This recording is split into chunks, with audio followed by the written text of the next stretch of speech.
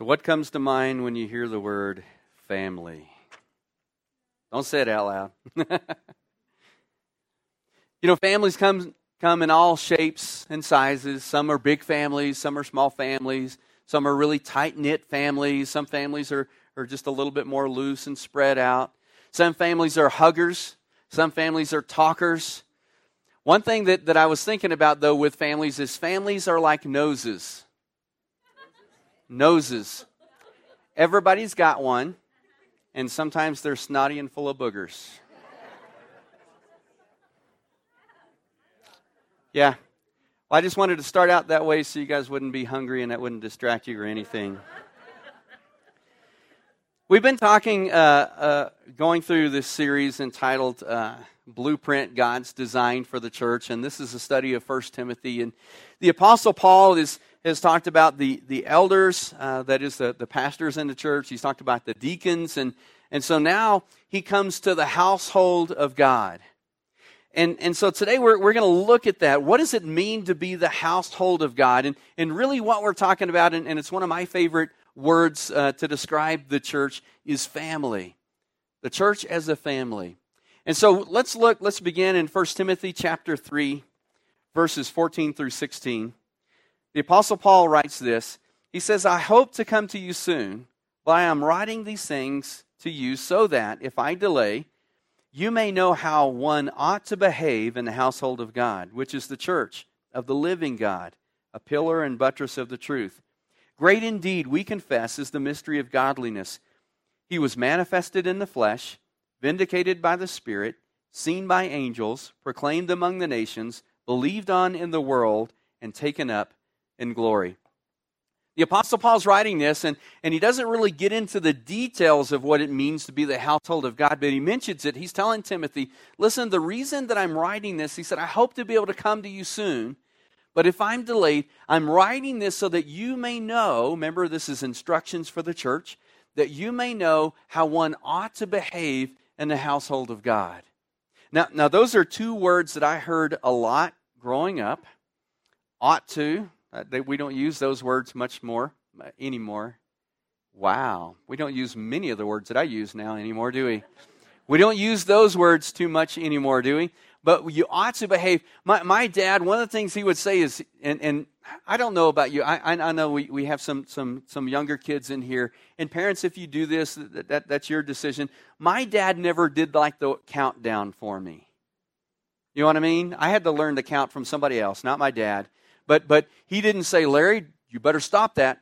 1, 2. He never did that. This is the way it looked in my family. He'd say, son.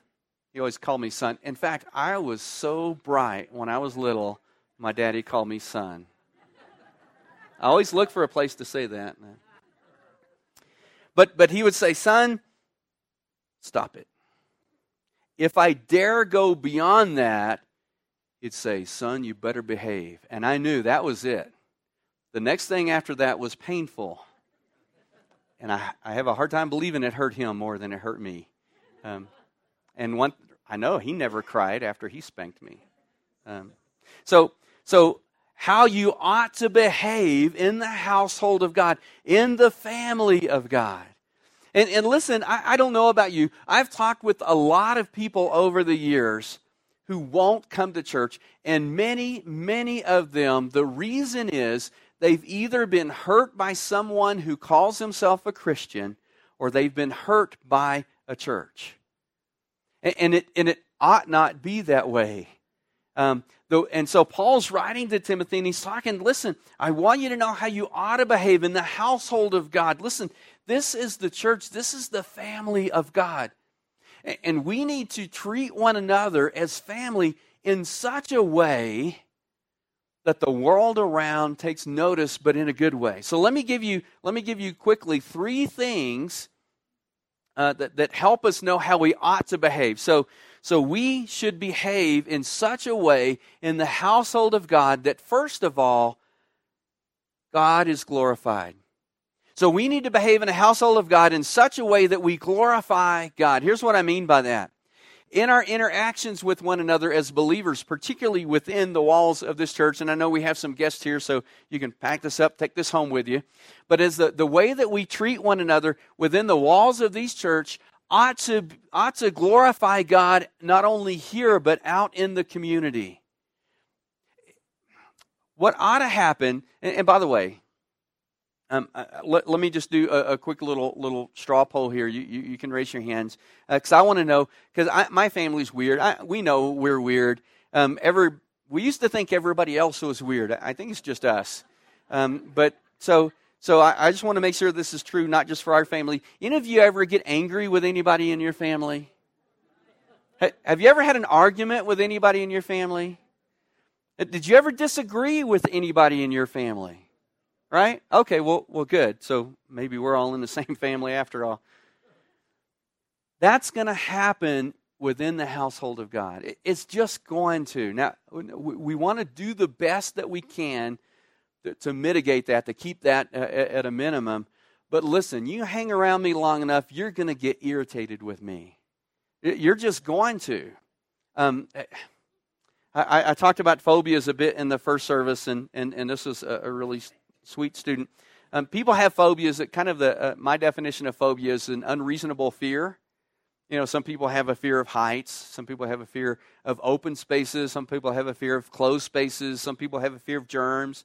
One of my favorite Bob Newhart clips was that poor lady going through that counseling session, and she finally gets to a place. He says, "Is there anything else?" She goes, "Well, I'm afraid of germs. I wash my hands a lot." He goes, "Oh, that's okay. I wash my hands all the time. There are germs everywhere." Some people are afraid of those things. Well, this one girl's afraid of moths. Yeah, it's a hard place to live if you're afraid of moths. And so they were like flying around, and she's kind of freaking out a little bit, and the ornery in me came out. That's another word you don't use a whole lot anymore. The ornery in me came out, and I came up and I said, "Look." She might have been a little irritated with me at that moment. That's going to happen in families. It's going to. We accept that. We know it's going to happen in our family as a home. It'll happen within the household of God. And when it does, the way we handle that is going to make all the difference to our testimony in the world. The way we handle that will make all the difference in whether God is going to be glorified or not. Because it will happen, I promise. You'll get irritated with me. I'll get irritated at you. We may together get irritated at somebody else. That happens sometimes too. When it does, the way we handle that should glorify God, whether it's confession, repentance, whatever that takes. The way we handle that should glorify God. The other thing is that we ought to behave in such a way that we build up the body of Christ. Bambi, I remember that one. That is a very politically incorrect movie, by the way. But Bambi, remember there's one little place, I think it was Thumper that said it, if you can't say anything nice, don't say anything at all. Well, the Bible goes actually beyond that. The Bible says, let the words that come out of your mouth be edifying, be building up. And so one of the things that maybe we just need to start asking ourselves is, are the things that I'm saying building up the body of Christ? Are the things that I'm doing building up the body of Christ? And the way that I'm reacting to a situation building up the body of Christ? Is the way that we interact with one another building up the body of Christ? And if the answer is no, then we don't need to do it. And then finally, not in the message, I don't want to get your hopes up. Finally, in the household of God, the way that we behave should point people to Jesus. The way that we treat one another should point people to Jesus. When we disagree, when we have an argument, I know that actually that probably is in the Baptist Bible. When we get crossways with one another, the way we handle that should make people, particularly on the outside, say, you know what? If that's the way Jesus is, I like that.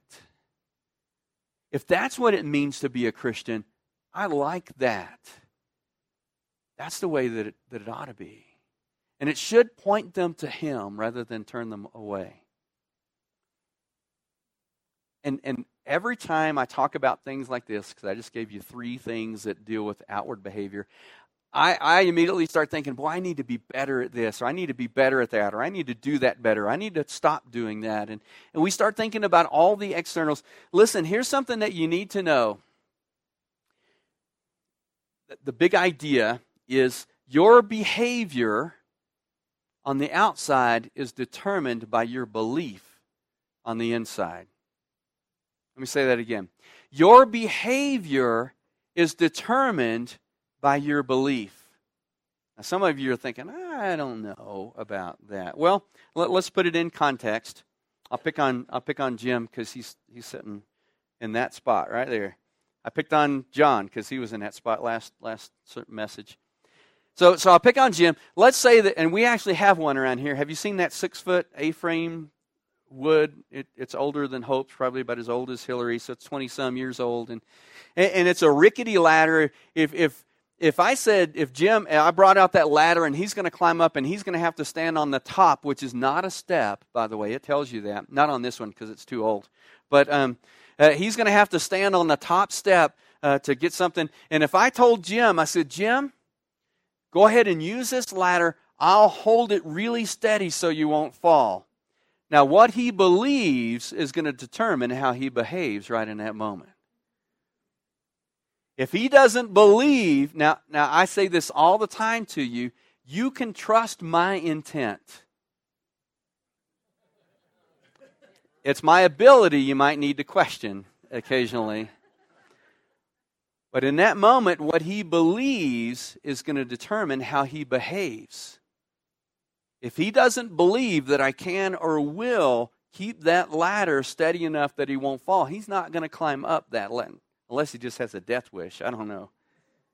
And it's that way with us. It works out that way for us in our life. And we see it all the time. And usually it deals with stuff with us and God, or usually relationships with us and other people. What we believe is going to determine how we behave. And I believe that's why Paul then launches into this next section. My dad used to say it like this. My dad used to say, son, what's in the well comes up. Now, I grew up in the city, and that, I had to make a leap there because we turned the faucet on, and that's what came out. But what's in the faucet comes out in the sink. I don't know. I don't think you can modernize that. James said it this way, James chapter 3, verse 11 and 12. And he's talking about the tongue, which is usually one of the problems that we have.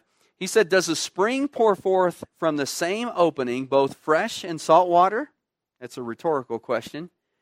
Or can a fig tree, my brothers, bear olives, or a grapevine produce figs? Neither can a salt pond yield fresh water. What he's saying is what's in the inside is what's going to happen on the outside. What's in the inside is going to determine what happens on the outside. Now, yesterday, we were working with some wood, and there was a guy, I won't say his name, but a guy, and I don't know if this has ever happened to you. He's putting a screw in a board, and it goes through the board, and that's like as far as it goes. It doesn't go into the board behind it. And man, he's just giving it with that cordless drill. And then finally he pulled the board away, and he goes, oh, there's a nail head behind there. And so then he backed it out. And I don't know if this happens to you. This happens to me far too often. You do something, and as soon as you do, you think that's a bad idea. So he backed that screw out after trying to get it to go in there for several seconds, and he backed it back out and he grabbed it. And I'll say verbatim what he said. And now this guy doesn't even claim to be a Christian, but I said, that's impressive. Because that tells me what's on the inside. When you try to control what happens just from outward kind of things, when you grab hold of an almost red hot screw, what comes out isn't right? When you hit your thumb with a hammer, what's on the inside, that's what comes out. And that's what James is saying. So Paul is saying that too, that Your behavior is determined by your belief. And that's why I believe he launches now into this. I love the way he says it. He says, great indeed, we confess, is the mystery of godliness. And we're talking about here how you ought to behave. And then what does he do? He points right to Jesus. And this next section, the last part in here, verse 16, is really, I believe, either a saying that they had already, that this sounds like something that Paul has heard, sounds like something that they would have either sang or recited, so maybe it was a hymn or a creed. But here's what he says. He's talking about Jesus, and he says, he was manifested in the flesh. You see, what we believe determines how we behave. What Paul's talking about here, immediately when I read this, I went to John chapter 1, verse 14. And the Word became flesh and dwelt among us. And we beheld His glory, glory as of the only begotten of the Father. You see, here's what Paul's getting at here. How we ought to behave in the household of God is determined by what we believe in. And this is essential. We need to know Jesus lived a perfect, sinless life. He fulfilled the law where we could not. Isn't that amazing? The Word became flesh. God the Son didn't put on a skin suit. So He didn't, just like happen here in a body for a little bit. When John writes, the Word became flesh, what that means is this Word who was always with God and who was God that he talks about in the beginning of the chapter, that He became flesh, fully God, fully man. I don't understand all that. I don't comprehend all that, but that's what it is. And He lived the life we could not. Here's what you need to know, and this is a little bit beside the point, but when I was a new Christian, I didn't think about things like this a whole lot. Jesus, once and for all, never to be repeated, became flesh. What that means is that Jesus still has a body. Jesus is God the Son in the flesh. He didn't put on a skin suit, so He didn't come here and inhabit flesh for a little bit and then shed it and go on. We're going to get to that in a moment because that deals with the resurrection. But He became flesh, fully God, fully man, lived the life that we could not. Why? It goes to the next thing. He was vindicated by the Spirit. That sounds a little bit odd for us, but here's what that's saying. Because Jesus lived the perfect, sinless life, He fulfilled the law that He was the acceptable sacrifice for our sin. The way Paul writes about it in Corinthians is that God made Him who knew no sin to become sin so that we could become the righteousness of God in Him. Here's what happened. Jesus, perfect, fully God, fully man, human and God, hung on the cross. God took our sin and placed it upon Him. He became our sin. And then God took the punishment, the wrath for our sin, and poured it out on Jesus on the cross. And it was enough. He was vindicated by the Spirit. It was enough. It was the full satisfaction for our sin. He took all of our punishment. So that, Romans 8:1, there is therefore now no condemnation for those who are in Christ. We cannot be condemned for our sin because Jesus was condemned in our place. Isn't that cool? I get excited about this. The next thing He says, He was seen by the angels. This is talking about the resurrection. So first we have that Jesus came and dwelt as God in the flesh, that He died on the cross in our place, taking our sin and the punishment for our sin. But 3 days later, He was raised from the dead in His glorified body. It wasn't glorified in the beginning, but in body. Jesus was raised from the dead in the body that He still has to this day. The Bible talks about, you can skip to the end of the story, Revelation. It's always fun if you get a little bit discouraged along the way. Go to the end. It turns out really good. And it says he's going to come back, and he has the nail prints in his hands to this day. He has the hole in his side that the centurion pierced to this day. He is in his glorified body. He was raised from the dead. And another thing I didn't think about a whole lot when I was a brand new Christian, I kind of thought, because we read the Easter story, and Jesus is resurrected, the women see him, the disciples see him, and we kind of get this idea that, he's just kind of huddling around with the disciples, and then poof, he's gone. They're like, he's alive, and people just have to take their word. That's not the case. Do you realize when Jesus was raised from the dead that he walked on this earth for 40 days? That's about 6 weeks. Now, if that doesn't seem like a long time for you, if you're a student, that's 6 weeks at school. Not the 6 weeks past, it's the 6 weeks in front of you, right? And that he was seen multiple times by multiple people. And Paul says at one point in a crowd of over 500, and Paul notes, who most of them were still alive at the time that he wrote that letter. Jesus is alive. He's alive. And he didn't go poof. We're going to talk about what happens. Then it says he was not only seen by the angels, but he was proclaimed among the nations. We saw that happen in the beginning in Pentecost. Do you remember that? In Jerusalem, there were Jews from every nation under heaven, Scripture tells us. And Peter got up and preached amazing. Every pastor aspires to this. He preached about a 15 or 20-minute message, and 3,000 people got saved. That's a good Sunday. Going to build a new building for next week. No. He was proclaimed, and the gospel, the good news of Jesus Christ, that he paid for our sin, and that he was raised from the dead as proof that he was victorious over sin and death. That good news, he was proclaimed through the nations, and that continues to this day. He is being proclaimed throughout the world as the risen Savior, not a dead martyr, the risen Savior. And then it says he was believed on in the world. It started with 3,000. That's a good start for a church.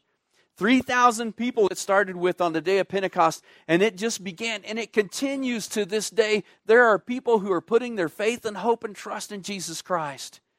Now, I don't know if you knew this, but the apostles, the disciples, Judas hung himself, we know that, and then all the rest of them, as near as we can tell, except for John, they were killed for their faith. And when John and Peter were hauled in Acts, I think it's chapter 4, they were hauled in and roughed up a bit, beaten, and told no more to teach in the name of Jesus Christ. They said, we can't help but teach the things that we've seen and heard. We have to tell. And people are still coming to faith in Christ. And then it says he was taken up in glory. That sounds like a sad end to the story. It's not. Jesus tried preparing the disciples over and over and over. You remember in John, he kept telling them, that the Son of Man has to be crucified. And they would say, no, that can't happen. And he said, I'm going to go, but I won't leave you alone. I'll ask the Father, and he'll send the Comforter.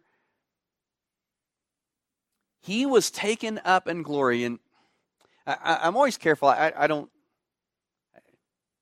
Actually, sometimes I do like to shake you up just a little bit. But I want to make sure that our theology is based on Scripture. So let me clear this up for you. That poem, Footprints in the Sand, do you remember that? I love that, by the way. That is a great metaphor for God's presence with us. But there's a theological flaw. Jesus isn't here. Now, I know we kind of think about that. Jesus is, he's kind of invisible and he's here. Remember, Jesus has a body. He has a body that we can see. And Jesus said, I'm going to be with the Father, but he will send the Comforter. The Holy Spirit is God with us now. Because Scripture teaches that Jesus is seated at the right hand of the Father. You know what that means? In fact, we see this over and over and over in Scripture. Jesus said this in Matthew chapter 28. All authority in heaven and in earth has been given to him. You understand what that means? Jesus is calling all of the shots. Jesus is on the throne. Jesus is in charge. And when we see that, that sounds a little sad. He was taken up in glory. He's taken away from us. He's not here with us. But what that reminds me continually is his promise to return. You remember when he's trying to comfort the disciples in John, he says, look, listen, I go and prepare a place for you. If that wasn't true, I wouldn't tell you that. And if I go prepare a place for you, I'm going to come back. And I'm going to get you and I'm going to take you to the place that I prepared. What we believe determines how we behave. Do you know what is keeping Jesus from coming back this very instant? Only a word from his Father, who is sitting just to his left. With just a word from the Father, Jesus will come back. Now, we don't know what the Father's waiting for. Well, we do. So that everyone who would repent will and come to faith in Christ. But let me ask you this. What we believe determines how we behave. If you knew beyond a shadow of doubt that Jesus would return at 12 sharp today, would it make a difference in how you behave? Some of you going, you betcha.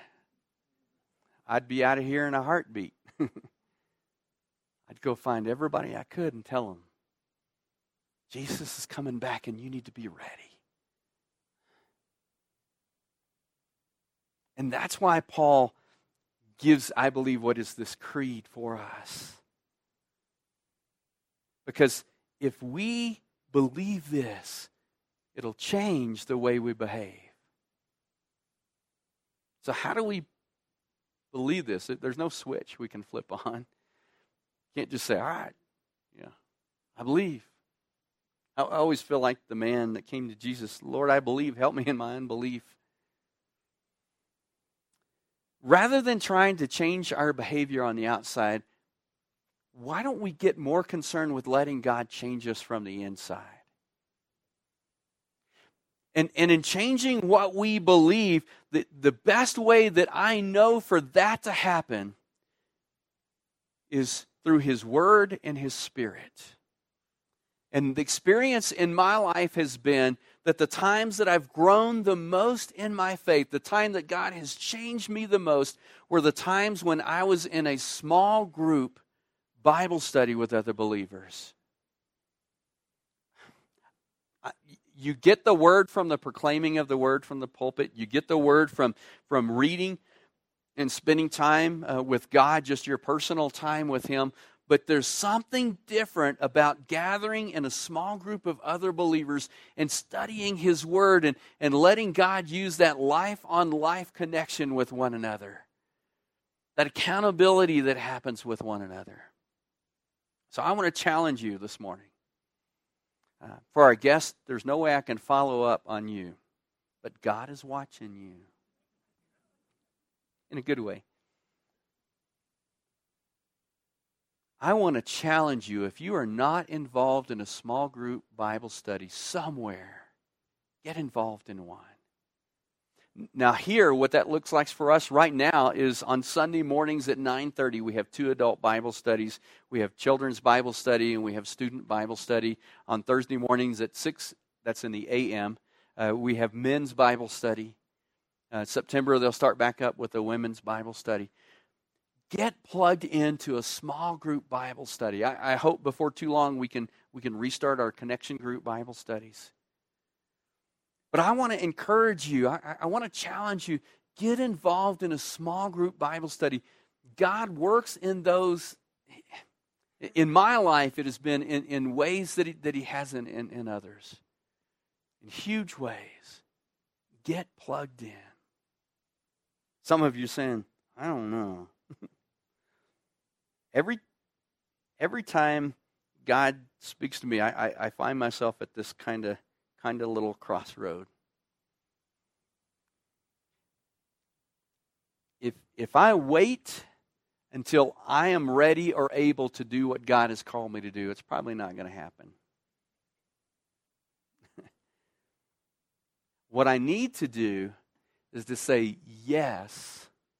Now, I might have to say, okay, Lord, but I don't know how. All right, Lord, but you're going to have to make that happen. I believe, but you're going to help me in my unbelief. I trust you. You're going to have to help me trust you more. What it looks like for me, that oftentimes is, God, I'll say yes, and now you're going to have to give me the courage to obey. So let me just encourage you. Let me challenge you. And I said this in the first service, and I'll say it again. You might be saying, I don't have time. You just say yes and let God help you make time. You might say, there's not one that I can plug into and I can fit in. You say yes and either let God make one for you, or maybe God's calling you to be the start of one. Go find 3 people and say, will you get in a Bible study with me? The only time I have is 3 a.m. on Fridays. You'll find the dedicated people there. No.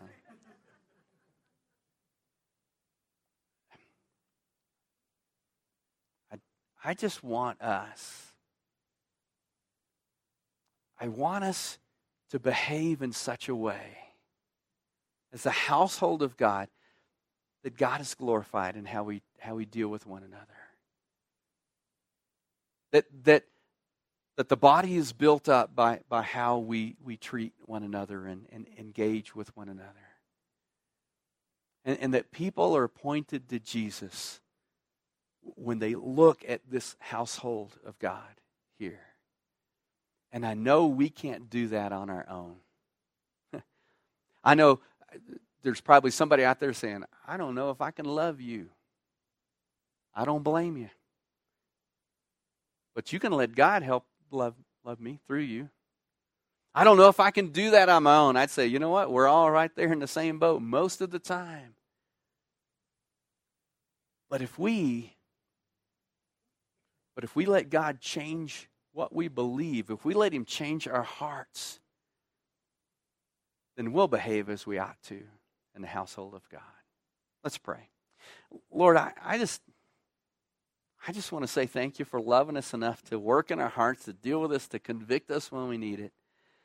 And God, I pray for every single person here, Lord, that you would just encourage us, challenge us, enable us, Lord, to get plugged into a small group Bible study.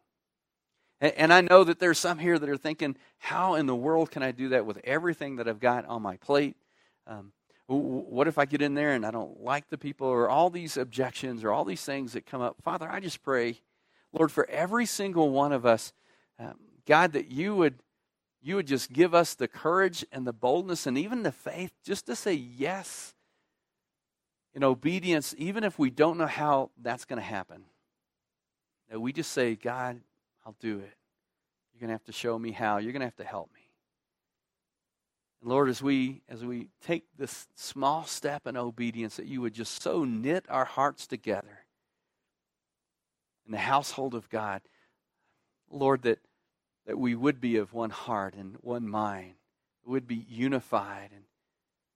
And God, that the way that we love and treat one another within the household, your household, Lord, would be a testimony to the world outside. And God, you'd be glorified. Your body would be built up. And that people would come to faith in Christ. For it's in His name we pray. Amen.